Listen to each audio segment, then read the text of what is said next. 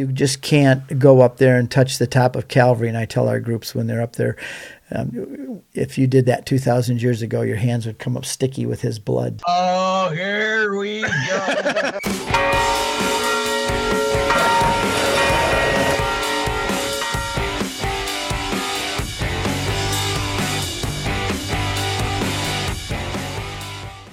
Where's your? I'm going to switch gears if I may. We got you here, so I got to ask you the question: what's your favorite place in the world? Like your favorite spot on the globe? It has to be the Holy Sepulchre. It may not be the most beautiful, but there's nothing else like that, because that's where time and space and infinity intersected. The divine and the human all. Actually, it would be two. It would be Nazareth, because that's where the Word became flesh. Yeah. When Mary said yes, the Word, those cells, you couldn't see them with your naked eye, and yet God had become man. Mm-hmm. Yeah, absolutely. And that's also a very strong pro-life argument. Yes. Because it said she made haste to go visit her relative Elizabeth. So let's give her 5 days to pack her little suitcase. And then it would be a 5-day walk at least, a walk to go from Nazareth to Ein Kerem, where she was.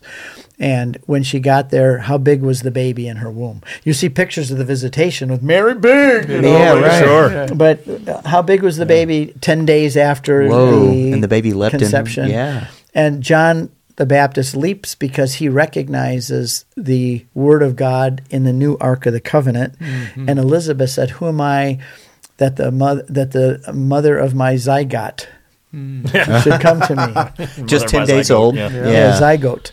Mm-hmm. So, but she said, "The mother of my Lord," which means God. So she's those cells that you would still need a microscope to see. Yeah. Elizabeth, under the inspiration of the Holy Spirit, recognizes that God had become man, and that was a human being in there, and it was her God. So this is a very strong pro-life argument from the very moment of conception. Yeah.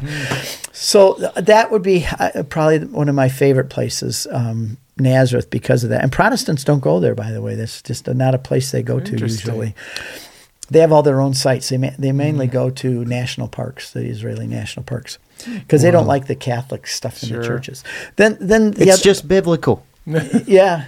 It's right. It is, but it's very Catholic and Orthodox with the oil lamps hanging, and they can't do anything in those churches because you have to be a priest to have a service or do anything. They have to sit outside and sing their little hymns outside. So they're very alienated in those sites. And that doesn't bring up any questions for them. Why is this all Catholic? Why is this all Orthodox? I know. I mean, you would think like common sense would be like, why is this all here? Absolutely. The wood of the crib in I forget what church that's in St. Rome. Major Mary. Yeah. You got the reason they can do that is because they consider that Christianity got corrupted after 400, 500, 600 AD and in the Middle Ages, and that all those churches are a product of that.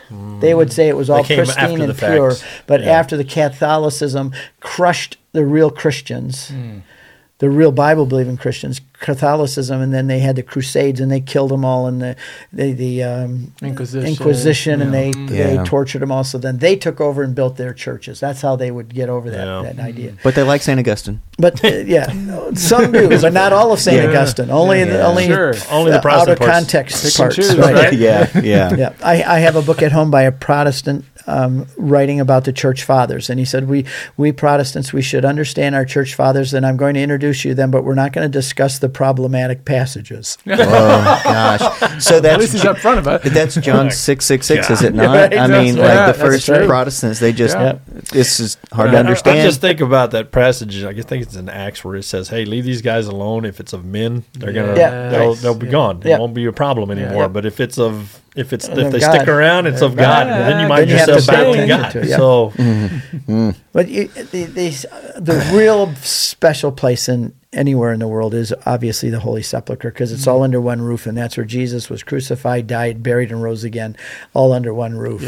And you just can't go up there and touch the top of Calvary. And I tell our groups when they're up there, if you did that 2,000 years ago, your hands would come up sticky with his blood. Do you realize what happened here? And they all cry. I mean, it's very emotional. And in the tomb. So, all right, I'm ready to go. The tomb is going in the tomb is I've been in there so many times, but it's still very powerful every time. And I remember when I took my 6 oldest grandkids, I know everybody there, in the Holy Sepulchre. I just go over and said to Brother Andrew, I said, can I come over and have Mass here at 5 a.m? He said, we have an opening. I said, good. I only need 20 minutes. So the priest I had with me, I brought my wife and I, the priest and my 5 grandkids.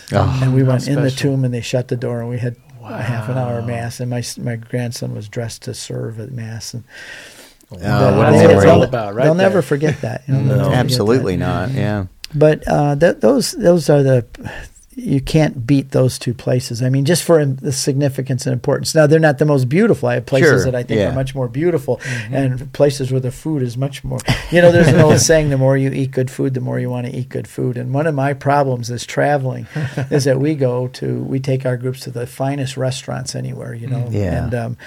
And once you start eating really nice food, like I'm going to Lourdes and Fatima with a group in April, and I'll get there 2 days early, and there's a restaurant on the ocean there off of Lisbon, and I know right where I'm going when I get there. I know what you're going to order. There's all the fish there still wiggling, and then you pick the fish you want, and they'll cook it right in front of you. The picture right behind you is right across from the martyr with the arrows. Gosh, why is it? Sebastian. St. Sebastian's. Okay. But that's Archipelagia. Yeah, I forget. It's a beautiful restaurant. There's the catacombs underneath it. Was it. Teresa Tomio's favorite restaurant. Yeah, it's called the archaeological. In English you'd say it's the archaeological restaurant. We take our groups there all the time. It was nice. Yes, it was very nice. But the more you have good wine, then you can't.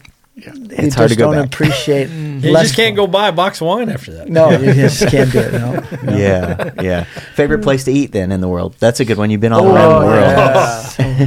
I have so many. I have in my iPhone contact database over 100 restaurants. All over the world. Yes, and a lot of those people having traveled there and brought groups there. Knowing some of the restaurant owners. Yeah.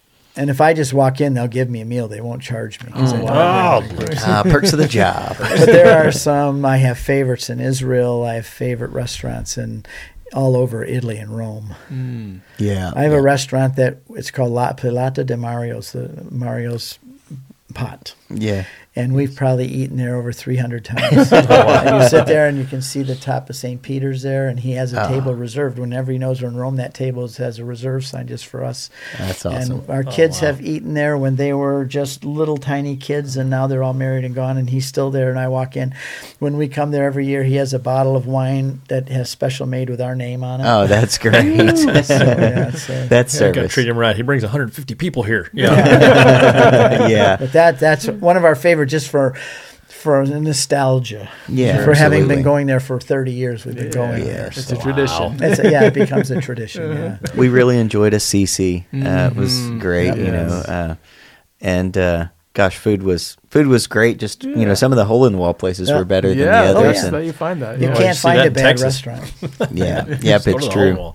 You won't find a steak over there like you find in Texas. No, that's what all the Texans were trying to find. We want our meat. You also learn when you go places, you don't go to Rome and order a steak and think it's going to be like in Texas. Yes, right. It's very true. Different. And you don't go to Wyoming and order seafood and think it's going to be like the coast of Lisbon. Exactly. So you also order what's their specialties. Exactly. Yes, indeed.